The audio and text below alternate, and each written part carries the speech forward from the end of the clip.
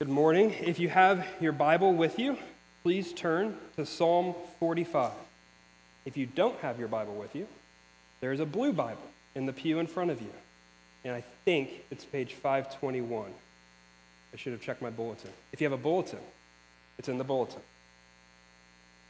Psalm 45. We have just jumped back into our series in the psalm that we commonly do during the summer. And Pastor Dan has preached through Psalms 42 through 44 so far. And this morning we open with Psalm 45. Hear the word of the Lord. To the choir master, according to the lilies, a maskil of the sons of Korah, a love song. My heart overflows with a pleasing theme. I address my verses to the king. My tongue is like the pen of a ready scribe. You are the most handsome of the sons of men. Grace is poured upon your lips. Therefore, God has blessed you forever. Gird your sword on your thigh, O mighty one, in your splendor and majesty. In your majesty, ride out victoriously for the cause of truth and meekness and righteousness. Let your right hand teach you awesome deeds. Your arrows are sharp in the hearts of the king's enemies. The peoples fall under you. Your throne, O God, is forever and ever. The scepter of your kingdom is a scepter of uprightness. You have loved righteousness and hated wickedness. Therefore, God, your God, has anointed you with the oil of gladness beyond your companions. Your robes are all fragrant with myrrh and aloes and cassia. From ivory palaces, stringed instruments make you glad. Daughters of kings are among your ladies of honor. At your right hand stands the queen in gold of Ophir. Hear, O daughter, and consider, and incline your ear. Forget your people and your father's house, and the king will desire your beauty. Since he is your Lord, bow to him. The people of Tyre will seek your favor with gifts, the richest of the people. All glorious is the princess in her chamber, with robes interwoven with gold. In many-colored robes, she is led to the king, with her virgin companions following behind her.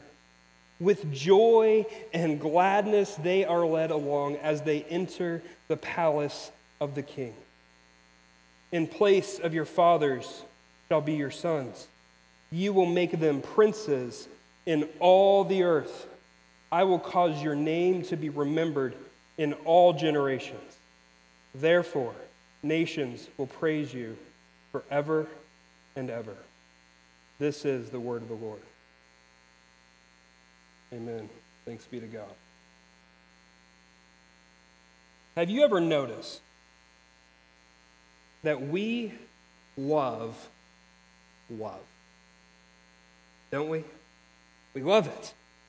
We crave it. Romance novels are the top-selling book genre.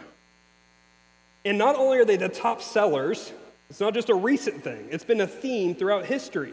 Some of the greatest novels have love as the theme covering their pages. Think of the tragic love of The Great Gatsby. Or think of the faithful love of Penelope and Odysseus in the Odyssey. One of the oldest works of literature that we have is a love story.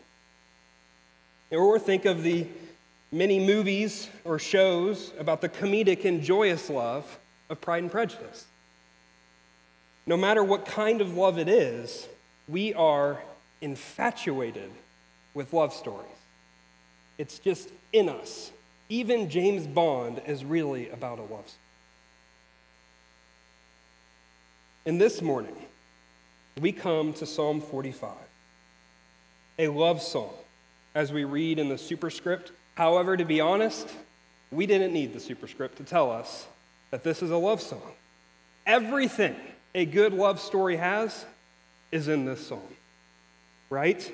You see this king of unmatched beauty, valor, and righteousness. He puts Prince Charming to shame. And then we come to the bride who's preparing for her wedding day.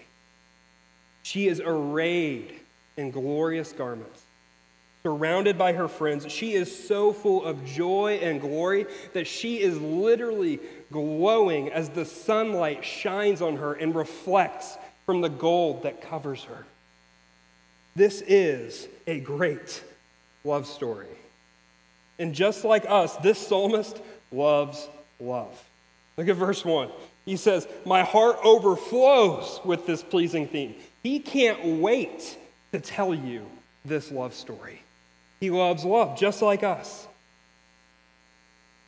However, as we read this story, it seems to be a notch above any other love story that we might have read or are familiar with. This king seems to be above any other king. He's called God himself. And then this bride is receiving honor that no other bride, no matter who you are or what princess you may be, receives this kind of honor from all of the nations coming to her. This is a different kind of love story. This is an idealized love story about an idealized king and his great romance with his wife, with his bride. And what the psalmist wants us to see from this great love story is twofold. His point, or points, is that the king is gloriously beautiful. He's going to spend half of the psalm just telling you how beautiful this king is. The king is gloriously beautiful, and he is worthy of his bride's complete devotion. That's what we need to leave Psalm 45 with as well. The anointed King of God is gloriously beautiful, and he is worthy of his bride's complete devotion. To see this, we're going to break the psalm into three sections. Section 1, starting in verse 2, is the beautiful king and his righteous reign. That's verses 2 to 9. The second section, the glorious queen and her costly call, in verses 10 to 13. And then the third section is the awaited wedding and its unending joy. The beautiful king and his righteous reign, the glorious queen and her costly call, and the awaited wedding and its unending joy. Look back at verse 2 with me, and let's take a look at the portrait of this beautiful king. We're just going to read verse 2. "You are the most handsome of the sons of men. Grace is poured upon your lips. Therefore, God has blessed you forever." In this verse, the first thing we're told, right up front, the very first thing the psalmist wants you to know about the king is he is good looking. He is handsome. More handsome than any of the sons of men. The word for handsome is literally beautiful. It's the same word that the groom in the Song of Songs uses for his bride. This is a striking beauty, a beauty that you do not forget. But immediately, the psalmist explains where this beauty really lies in the king. It's in his words. "You're the most handsome of all the sons of men.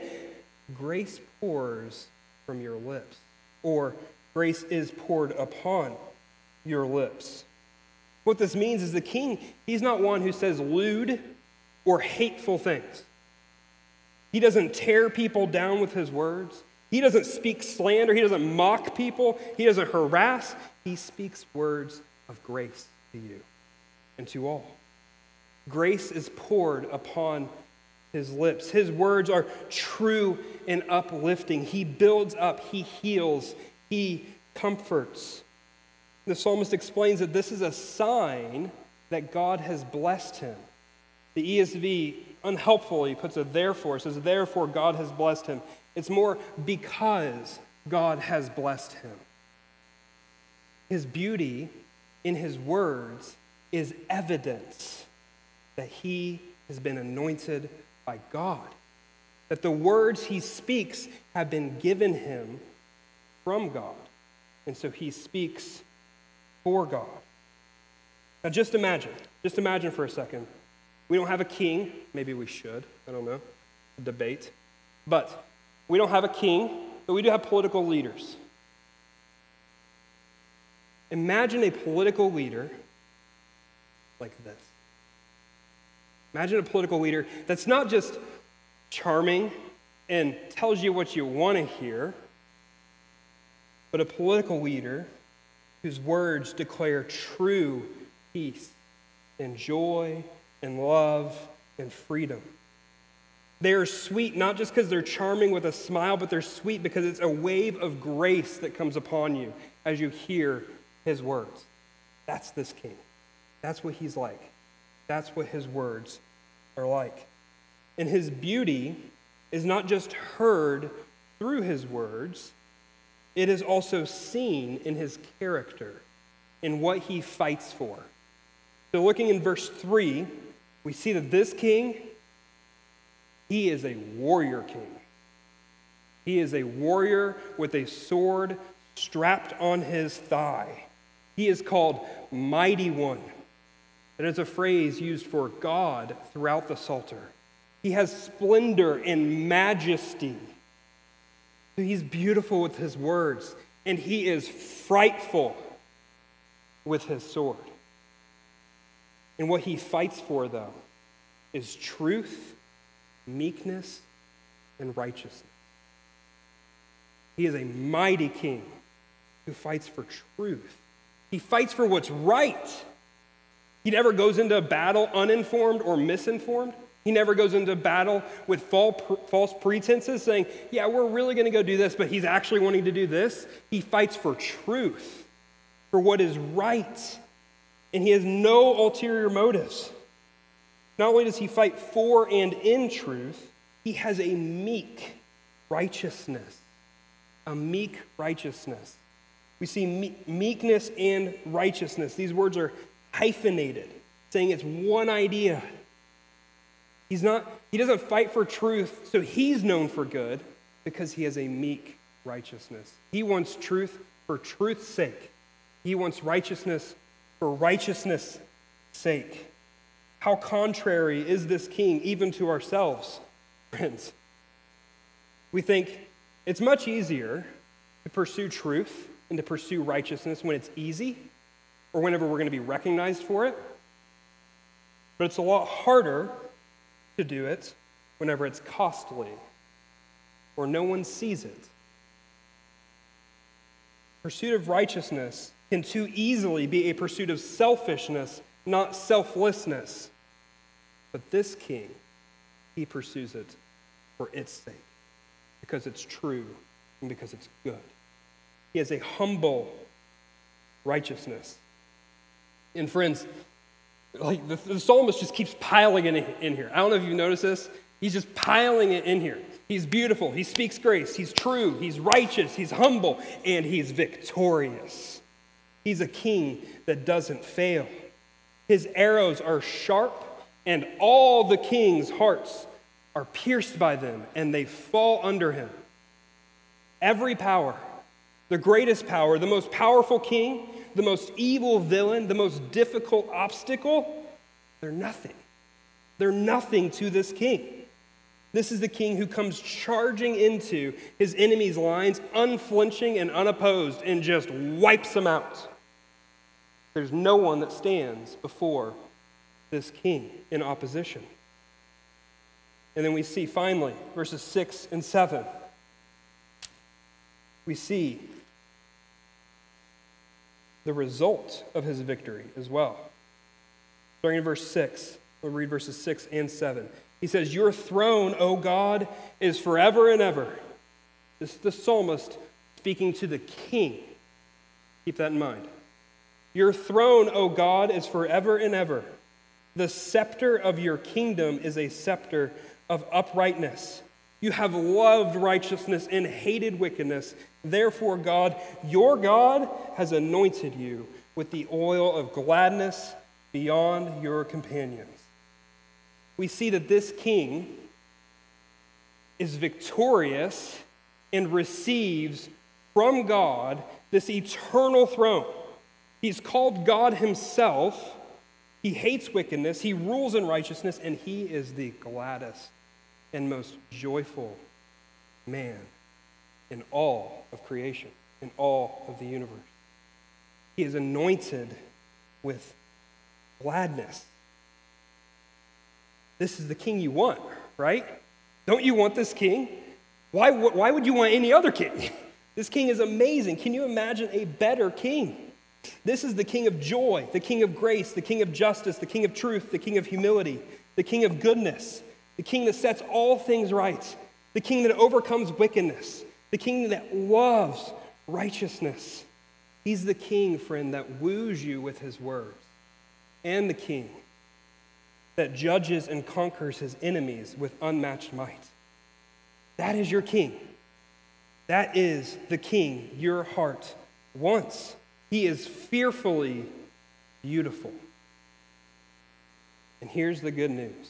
Christian, you're probably saying, come on, get there. Here's the good news. Hebrews 1:8 says, this was said of the Son. This was said of the Son. This is not plucking a verse out of context, because he's citing verses 6, where it says, your throne, O God, is forever and ever. It's not pulling a verse out of context. It's not making this allegory. This author of Hebrews is saying, this king is Jesus. This king is King Jesus. Jesus is the one whose lips had grace poured upon them and who pours out grace from them. To the woman who was bleeding and just wanted to touch his garments, and he heals her. To the grieving parents who are crying as he raises their children from the dead. To his murderers as he pleads for God to forgive them. To you, Christian, by grace through your faith, as he says, you are forgiven. He pours out grace upon his lips. And Jesus is the one who rode out for the cause of truth and in meekness and righteousness. He's the beautiful king who humbled himself in meekness to take on our ugliness. He took our sin, staining his purity, and he didn't demand recognition for it. He did it for the sake of the Father's will and for his people. He gave his life up without asking for recognition. And Jesus, friends, is the victorious king who overcame the greatest enemies of death and sin. As he was put to death, he took into death with him your death and the wrath of God that your sin has deserved. And when he rose, friends, his arrows had pierced into the heart of his enemies, and they did not rise, but he rose victorious upon sin and the works of the devil. And now he reigns in righteousness. All authority in heaven and earth has been given to him. He has been exalted by the Father, and he is the Lord and the Christ. He reigns in glory. And friends, Jesus is the king that loves righteousness and hates wickedness so much that he is going to return, and he is going to put wickedness to death forever. John gets to see our king as he comes. In Revelation 19, Jesus is the one sitting on the white throne, who John says is called faithful and true. And in righteousness, he judges and makes war. His eyes are like a flame of fire, and on his head are many diadems. From his mouth comes a sharp sword with which to strike down the nations, and he will rule them with a rod of iron, and on his robe and on his thigh he has a name written, King of Kings and Lord of Lords. Friends, that's King Jesus. All of it, from the gracious lips to the mighty conqueror, both the beautiful and the righteous judge. Christian, that's your king. That's your king. In C.S. Lewis' book, A Horse and His Boy, he illustrates this for us. This is late in the book. If you've read it, one of the main characters, his name's Shasta, bless his heart, has a very hard life. Very hard life. And as he's going, he's almost at the end, and he's trying to catch up with a party before him. But he's in this fog. And he's on this horse that doesn't talk, unlike some of the good horses in Narnia. He gets one that doesn't talk. He has no one to talk to. He's in fog. He's lost. He's hopeless. And then all of a sudden, he has a sense that someone's with him. He does not know who this someone is, but later, after they have a very wonderful conversation, when the fog lifts, he sees who his companion is. It's a lion. It's the lion. It's Aslan. It's the great lion. And Lewis writes about Aslan, he says, no one saw anything more terrifying or beautiful. Nothing more terrifying or beautiful. That is King Jesus. There is no one more terrifying or beautiful. Why? Well, because he is the beautiful lion whose presence with his people provides comfort and joy and rest. And yet to his enemies, he is the terrifying lion that is fierce and powerful, whose growl will shake you to your core to where you can't even stand before him. This is King Jesus, the humble ruler and the righteous destroyer of wickedness. He's the beautiful king who reigns in righteousness. Now, I want to make a couple of points of application from this, from the portrait of our king. First, in the darkest valleys of lament, our king is a light to give us hope. If you've been with us for the last 2 weeks, Pastor Dan preached Psalm 42 and 43 and then Psalm 44. And these are like walking down stairs into deeper darkness of lament as you go. Psalm 44 ends crying out to God, saying, "Awake! Why are you sleeping, O Lord? Rouse yourself. Do not reject us forever. Why do you hide your face? Why do you forget our affliction and oppression? For our soul is bowed down to the dust. Our belly clings to the ground. Rise up. Come to our help. Redeem us for the sake of your steadfast love." They are Shasta, lost in the fog, at the lowest point. And then Psalm 45 opens up and says, a love song. What a jarring transition. The psalmist doesn't just love love, he knows the power of love, friends. This psalm is the answer to the pain and to the darkness of the cry of God's people. It is the glorious King who will come and who will right all the wrongs that they have lamented, who will establish justice, who will not lord over them, but who will speak tender and gracious words to them. He will heal their wounds and comfort them. God's anointed King, Jesus, is the light in the darkness of Psalms 42 to 44. And so, friend, I don't know what sorrow your heart bears today.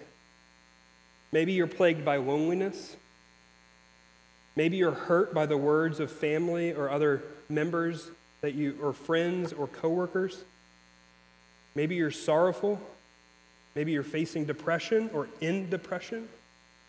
Friends, the psalmist it's not a quick fix, but he's saying, open your eyes and see your King.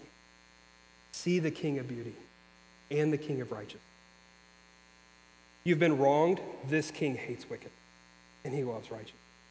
you've been hurt by words, this king never will hurt you with his words.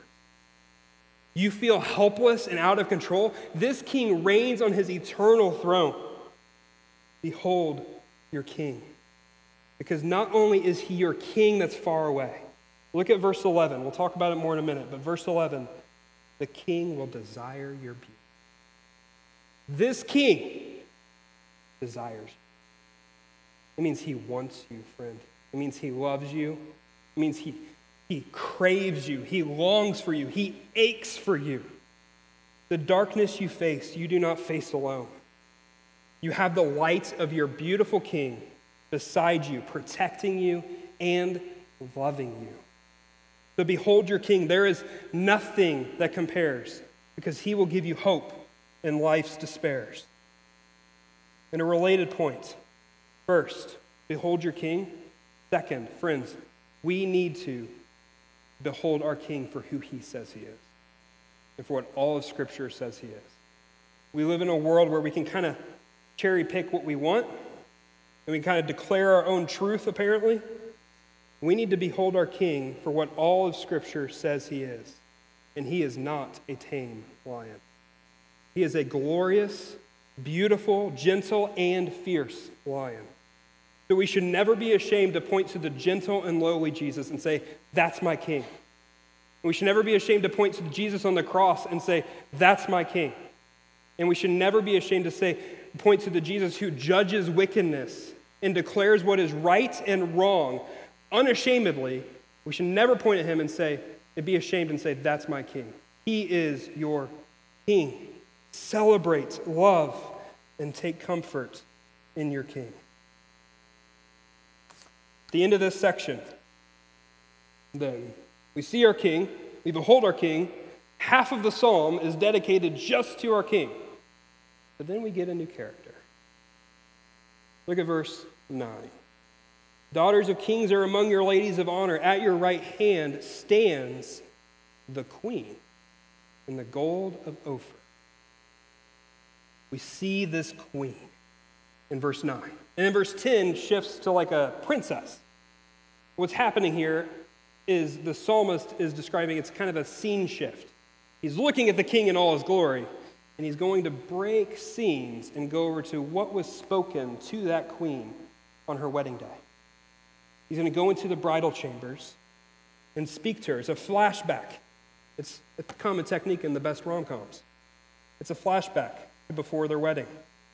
So verses 10 through 13, what we're going to see is the glorious bride, but we're also going to see she has a very costly call as well. Look with me, starting back in verse 10. Hear, O daughter, and consider, and incline your ear. Forget your people and your father's house, and the king will desire your beauty. Since he is your Lord, bow to him. The people of Tyre will seek your favor with gifts, the richest of the people. All glorious is the princess in her chamber, with robes interwoven with gold. Okay, so we need to note two things about this bride. First, she is as glorious as her king is beautiful. She is glorious. The word there for glorious is used throughout the Old Testament for kings and royalty. It means weighty. It means that her glory and her value is unmistakable. It's distinguished. But second, her glory is seen not because of any intrinsic value of herself, but it's seen in the way that she is arrayed and revered. She is decked out in gold. Let me notice that. Verse 9 and then verse 13, she has gold all over her. As a bride, her robes have gold woven into them. It shows her purity, but it also shows how treasured she is by the bridegroom she's going to be taken to. And then as a queen, she is standing. She stands in gold. All this gold attire is how God addressed Israel, or how he dressed Israel. In Ezekiel 16, he explains, whenever he called them out of Egypt and when he redeemed them, Exodus 19 says he made them his treasured possession. So God's looking back on that in Ezekiel 16, and he explains to them, he says, I bathed you with water and washed off your blood from you and anointed you with oil. I clothed you in fine linen and covered you with silk. And I adorned you with ornaments and put bracelets on your wrists and a chain on your neck. And I put a ring on your nose and earrings in your ears and a beautiful crown on your head. She's covered in gold. Everything that can have gold has gold. Why?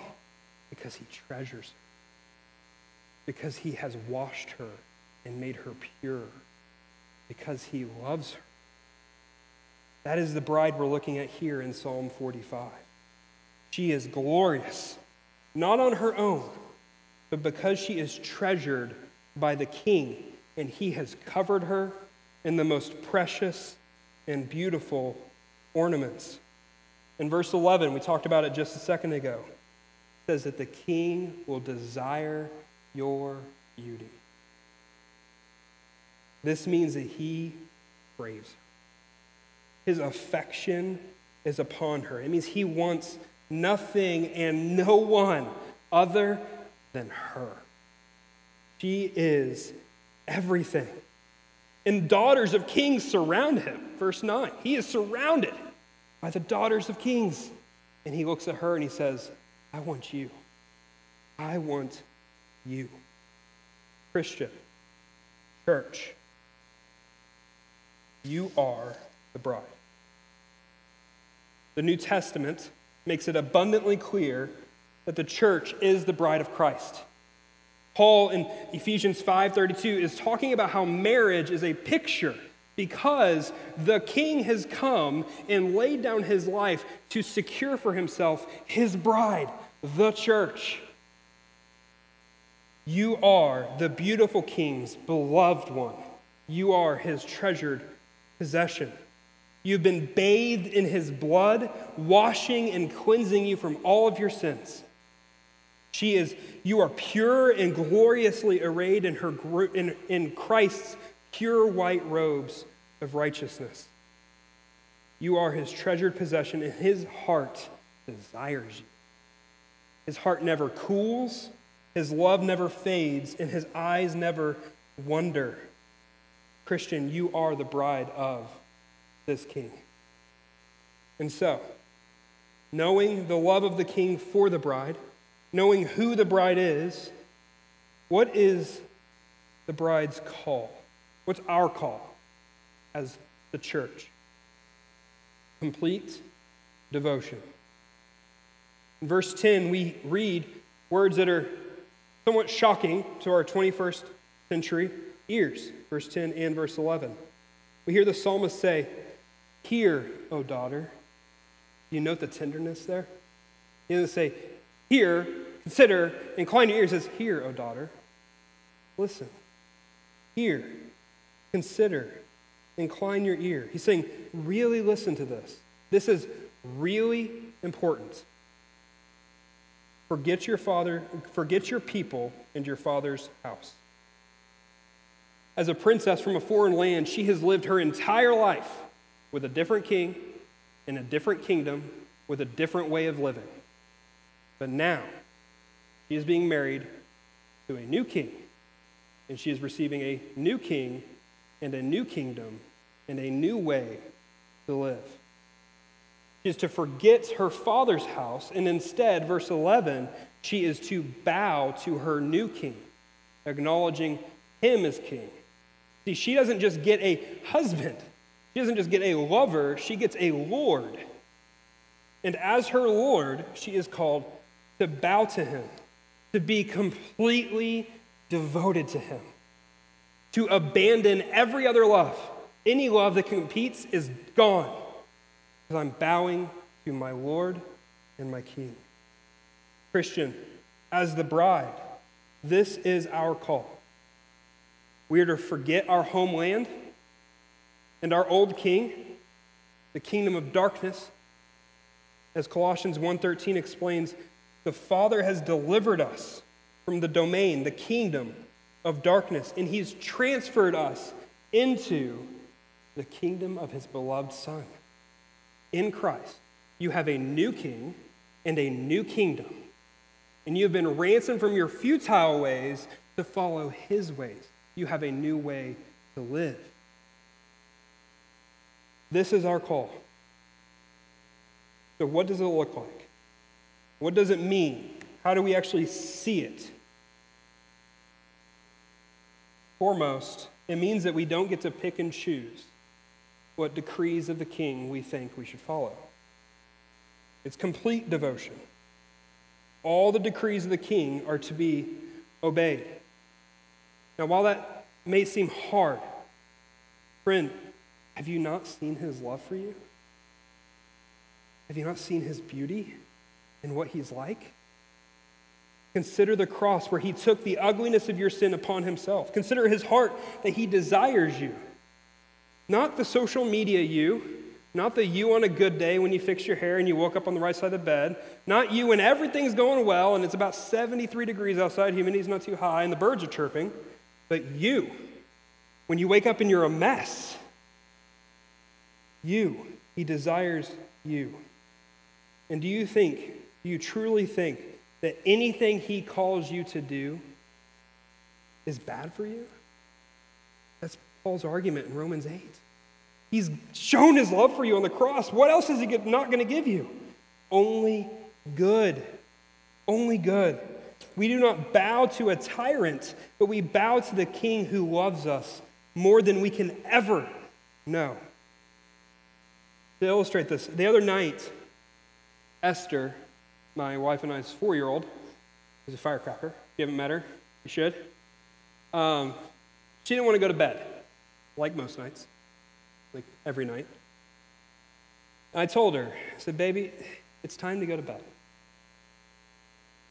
To the immediate response of, I don't want to, with eyes welling up with tears, the lip coming out, a mixture of anger and sadness. So I said to her, Esther, Daddy loves you, and he knows what's good for you. Do you believe me? A slow nod. And I said, then honey, you can obey Daddy. It's good for you to rest, and I want what's good for you. I want you to be happy. You can trust me. Now, did that work with a 4-year-old? Absolutely not. Like, let's be like, that did not work with a 4-year-old. But with us, friends, when we see our King, and we know that he wants you, and that he loves you, and that he gave his life for you, he desires you, that he's gracious and good, that he's mighty, and he doesn't love wickedness, he loves righteousness. We can obey him because he's good. We can give him our complete devotion. We can say no to the sharp words that we want to say. We can say no to making judgments of others. We can say no to that website. We can say no to division that we feel creeping in. We can say no to buying into the world and saying that's what's good and right. We can say no to those things, and we can say yes to forgiving one another. We can say yes to speaking grace to others as he has spoken grace to us, to being patient with one another, to seeking out one another, to bearing one another's burdens, to forgiving one another's sins against us. We can obey him when it's as easy as going to bed or as hard as forsaking all that we have. He is the good king worth giving our complete devotion. And before we move on, look at verse 12. What happens when the bride is not completely devoted to the king? Or actually, better yet, what happens when the bride is completely devoted to the king? That's where it is. What happens when the bride is completely devoted to the king? The nations are drawn in. The nations are drawn in. Our obedience to the king is directly related to the nations seeing the glory of the king because they see his worthiness of our love and they see the goodness that he gives to us. Charles Spurgeon wrote, "Alas," anytime a quote starts with alas, right? It's got to be good. "Alas, worldliness abounds, the church is defiled, and the glory of the great King is veiled. Only when the whole church leads the separated life will the full splendor and power of Christianity shine forth upon the world." Friends, as we obey our King, we show his loveliness. We show his worthiness, and the world is watching. We are adorning ourselves with righteous deeds that show just how beautiful and wonderful it is to be the King's bride. So we obey our King with complete devotion for our joy, for his glory, and so the nations will see him and come to him. So we've seen the beautiful King. We've seen his righteous reign. We've considered the glorious bride and her costly call. Now, let's look to the wedding. Everybody loves weddings. This is the awaited wedding and its unending joy. In the last 4 verses, we see the bridal procession, if you will, right? So in verse 14, in many colored robes, she is led to the king. So she's probably in another building in the city, and they leave it, and they're heading to the palace. And she is surrounded with celebration. Everyone is celebrating. Everyone is singing. The moment is finally here. This glorious bride is going to be given to her beautiful king.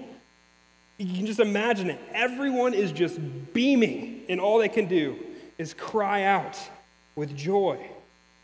And not only is it joyful, then in verses 16 and 17, the psalmist turns to the king. All the yous there are masculine. So he's turning to the king, and he says to the king, "In place of your fathers shall be your sons. You will make them princes in all the earth. I will cause your name to be remembered in all generations. Therefore, nations will praise you forever and ever." This procession is joyful, and it's leading to this joyful wedding. But this is only the start of an unending joy in this kingdom. There will be children, and there will be sons to not just to be on the throne, but to cover the earth. The earth will be covered in princes of this king. And the king isn't just going to be known as a good ruler and probably forgotten or put on a tapestry that no one else looks at ever again. His name will be on the lips, the forefront of everybody's mind, the song of everyone's praises for eternity. Friends, this is a picture of the wedding awaiting us. While our king has come once, and he has brought us into his kingdom, this is the day we still wait for. This wedding will be the greatest moment in all of history. Again, Revelation 19, the Apostle John says, "Then I heard what seemed to be the voice of a great multitude, like the roar of many waters, like the sound of mighty peals of thunder." A little scary, a little dark. But what's all this power crying out? "Hallelujah! For the Lord our God, the Almighty, reigns. Let us rejoice and exult and give him glory." Why? For the marriage of the Lamb has come, and his bride has made herself ready. It was granted her to clothe herself with fine linen, bright and pure. John is seeing this glorious preparation of the church for the bride, for the groom to come and get her. He's seeing that she's covered in all of her righteous deeds. It's fine linen that everyone sees. And after the preparations are made, and after Jesus comes with sword on the thigh and fire in the eyes and sword in the mouth, after that Jesus comes, chapter 21, "Then I saw a new heaven and a new earth. The first heaven and the first earth had passed away, and the sea was no more. And I saw the holy city, New Jerusalem, coming down out of heaven from God the Father, is bringing new creation down to the King, prepared as a bride adorned for her husband." Christian, there is an awaited wedding of unending joy. There is a day coming when the Father will take the bride and give her to the one who will eternally embrace her in his everlasting love. Richard Baxter is a Puritan pastor, and he wrote on this saying, Christian, believe this and think on this. You shall be eternally embraced in the arms of that love which was from everlasting and will extend to everlasting. Of that love which brought the Son of God's love from heaven to earth, from the earth to the cross, from the cross to the grave, from the grave to glory. That love which was weary, hungry, tempted, scorned, scourged, buffeted, spit upon, crucified, pierced, which fasted and prayed and taught and healed and wept, sweat, bled, and died. That love, what we're looking at, will eternally embrace you. Christian, in his embrace there will never again be pain or tears, loneliness or heartbreak, death, sin, or evil. We will be healed and we will be held by the one who loves us more than any other. So friends, why do we love love? Because we want this. Our hearts seek it, thirst for it. We want to be loved by this King. And if you trust in Christ, Christian, you are loved by this King. And friend, if you look to another king, why would you? How could you? Through faith in this King, bowing to this King, brings you into the eternal embrace that will warm your heart and will never let you go. Friends, he has paid for you and he invites you to come. Christians, let us behold our King, let us trust our King, let us obey our King, and let us wait with anticipation and joy for our King's coming to get us. Would you pray with me?